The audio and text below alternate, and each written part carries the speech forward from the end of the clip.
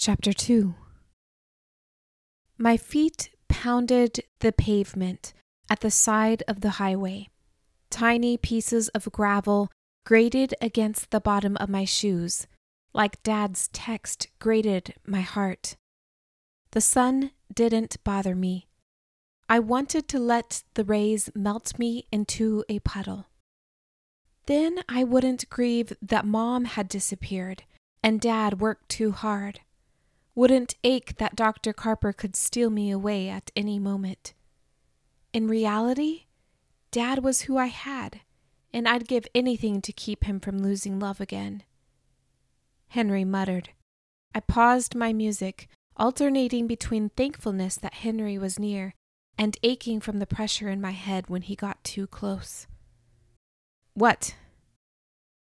I asked if he wanted to talk. I huffed. About what?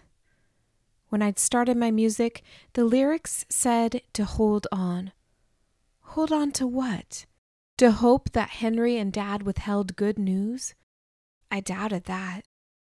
The possibilities I'd come up with. They found Mom. Henry worked for the FBI. Dad was a spy. I had a big imagination. I pulled off the earbuds. No point in music when Henry wanted to talk. You and my dad keep secrets. You're hard to keep up with, Henry panted. The sheep in the distance bleated, as if they wanted to warn me before I crashed. Henry sped up to me, and I stopped. Was the secret about Mom? Her disappearance was the one day I wished to forget. I'd closed my eyes every night, hoping to erase any memory of her disappearance. But Mom's screaming face rushed into my dreams. Pero? I'm fine. I wiped sweat that had trickled down my chin. Are not. Henry watched me. You're avoiding me. I glanced away. Fine. I'm not okay. You're keeping something from me and I want to know the truth. He touched the back of his neck. You won't like it. Try me. In the older universe, Henry said, Elohim brought the Lasaris to a place called Moon City and asked us to march around the walls to bring them down. Moon City looks similar to a village surrounded by a big steel wall with teen slaves locked inside. Their leader is a scientist and experiments on the teen warriors. He's got them eating some plant that keeps them alive forever, or something like that. The plant also makes them numb to emotions and want to fight. They're like human robots, trained to kill Lasaris for fun. Thanks for the disturbing history lesson. What does this have to do with me? Your dad told me Moon City's leader, Dr. Carper, is also the one who was after your mom. That can only mean that Elohim sent me to you because he wants you to... My pulse increased, and it wasn't from the run. To what? To go. Go where? I struggled to swallow the growing panic. You're not making sense. Henry rubbed his head. We should wait for your dad. I wanted you to trust me first without feeling like I'd take you away. Why would you take me away, Henry? Let's head back. I stepped closer and looked up into his eyes. You tell me now. He brought his hand up near my hair, as if he was about to touch it, then seemed to change his mind. Too close.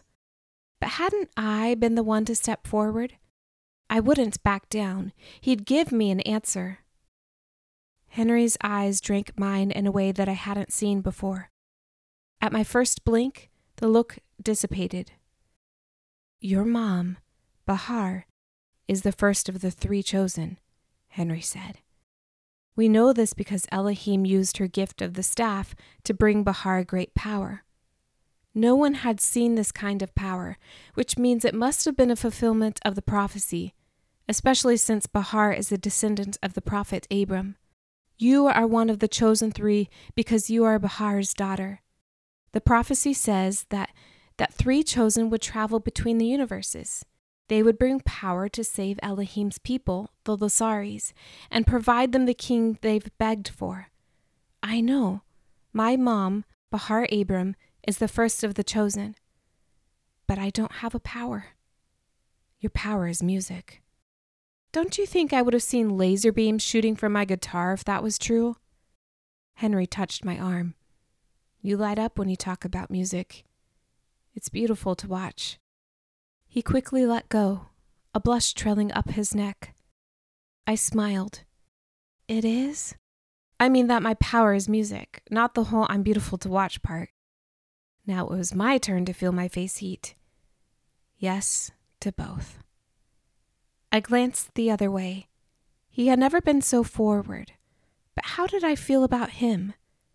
I was attracted to him. He was kind, and I'd known him for 4 long months.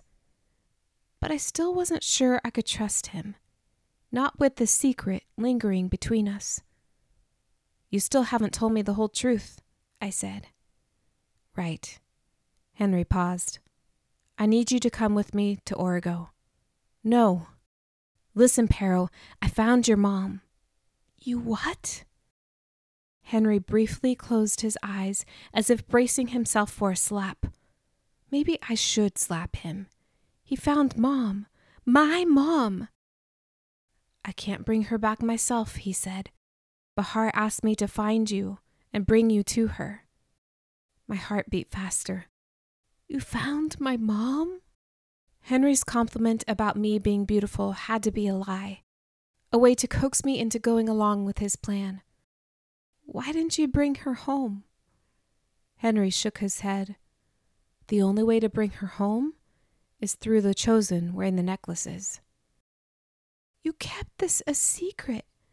My mom's alive and you didn't tell me. I brought my hands to my face, holding back a sob that lodged in my throat. I can't take any more of your stupid secrets. I ran into the forest, torn between fear and longing for Mom. Pero, your dad doesn't want you in there. Bright green ferns splayed like tattered skirts. I pressed on, harder, faster. For once I'd run beyond the boundary. When trees up ahead formed a shadow, I stopped and spun. No Henry. Great. How long had I been running? 3 minutes? I peeled off pieces of hair that clung to my face. A twig snapped, and the sweat on my arms turned cold. Trees trembled as branches parted, and a man walked toward me. At my gasp, he moved behind a tree. Henry? The trees seemed to spin around me, then settled back into focus. I scanned the area. Absolutely nothing. My mind playing tricks on me. Henry appeared from the clearing to my left, and I jumped. Pero, that was not smart. You could have... He cupped my arm with his hand. Was he here? I saw someone. It was so fast. So was my heartbeat. Are you hurt? I shook my head. The woods weren't dangerous. Only in Dad's head. They couldn't be. Running in the woods, trying to escape beyond Dad's paranoia, looking for where I belonged, wasn't wrong. Henry nudged me away. Come on. Something moved behind a tree. Dark eyes blinked at me. Grabbing Henry's hand, I picked up speed. Run! Henry met my stride and glanced behind. I don't see anyone. I let go of Henry's hand and raced ahead, jumping over fallen limbs and pushing through thick brush. Don't be real. Don't be real. Please don't be real. Henry panted as I approached the clearing. Slow down! I'd never been as fast. So fast. I wouldn't stop until I was in my house where no one should find me. We'd moved to a small town away from danger. Was there nowhere I could go? I climbed up the porch steps to the house. The third step squeaked as I rushed to the door, the handle immovable. I jiggled it harder, but it refused to give. No, why is it locked? Blood thundered in my ears, my fists slamming against the door. Dad locked me outside of the one safe place. I wouldn't enter before the man The door flew open. Dad dodged to the side before my fists met his face. "Where's Henry?" he asked. My breath grew steady as I leaned against the door frame. I couldn't make Dad more nervous, telling him I'd run into the very place he'd told me not to go. Henry hadn't seen eyes blinking through branches. Dad's nerves had to be getting to me. "I'm fine, Dad. Henry's coming." "You know I don't want you running without him." Dad nudged me inside. "Go take a shower while I wait for Henry. Dinner's in 20 minutes. Your favorite." I sniffed the air. Smelled like Dad's special, what I called mashed-a-roni and cheese. Usually I made dinners. I wasn't much of a cook, but at least didn't mash the macaroni. Dad took care of me by working to pay the rent. While he did his own laundry and maintained the yard, I grocery shopped and cooked and cleaned. I closed the bathroom door behind me. "Pero?" It was Henry. I could hear their muffled voices through the wall. "She's in the shower," Dad said. "Is everything okay?" "She ran off again," Henry said. "But never so far." Turning on the sink, I drank from the faucet and peeled off my socks and leggings. I checked the shower's temperature and stepped in, letting the water wash away my anxiety. Everything was okay. I'd have a nice dinner. I had a home, Dad, friends. Yes, I had everything. Nearly. Back in my room, I dressed in jeans and a t-shirt and threw my hair, tangles and all, into a sloppy bun on top of my head. A blast of wind whooshed through the open window. The curtain lifted, as if trying to escape. I held the curtain with one hand and placed my other against the pane. My breath stalled. A man at the edge of the driveway watched me. The same man I'd seen in the forest. Hair lifted on the nape of my neck. The sun shone red behind him. He didn't move.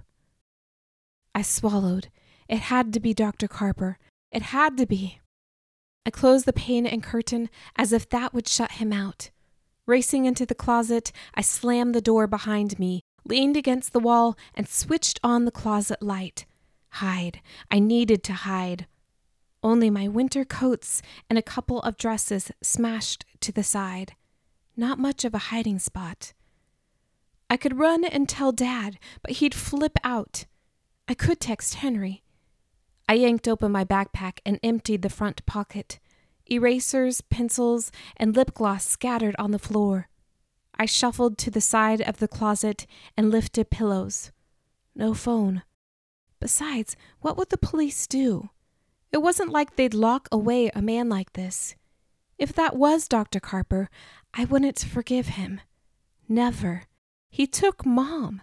But my purpose in hiding was to avoid another disappearance, to wait for Mom to return, not to get snatched as well. A beep from the corner of my closet signaled a text. Lifting a shirt and socks, I found it. Henry's picture showed close-up blonde curls framing a face that held sky-blue eyes and a slight smile. I hadn't taken the picture. My gaze scanned the message. "Hi, when can we talk?" My fingers shook as I typed. "Now." Henry's reply was immediate. "You okay? You never agree that quickly. LOL. I texted the message I'd hoped to never have to send. He's here.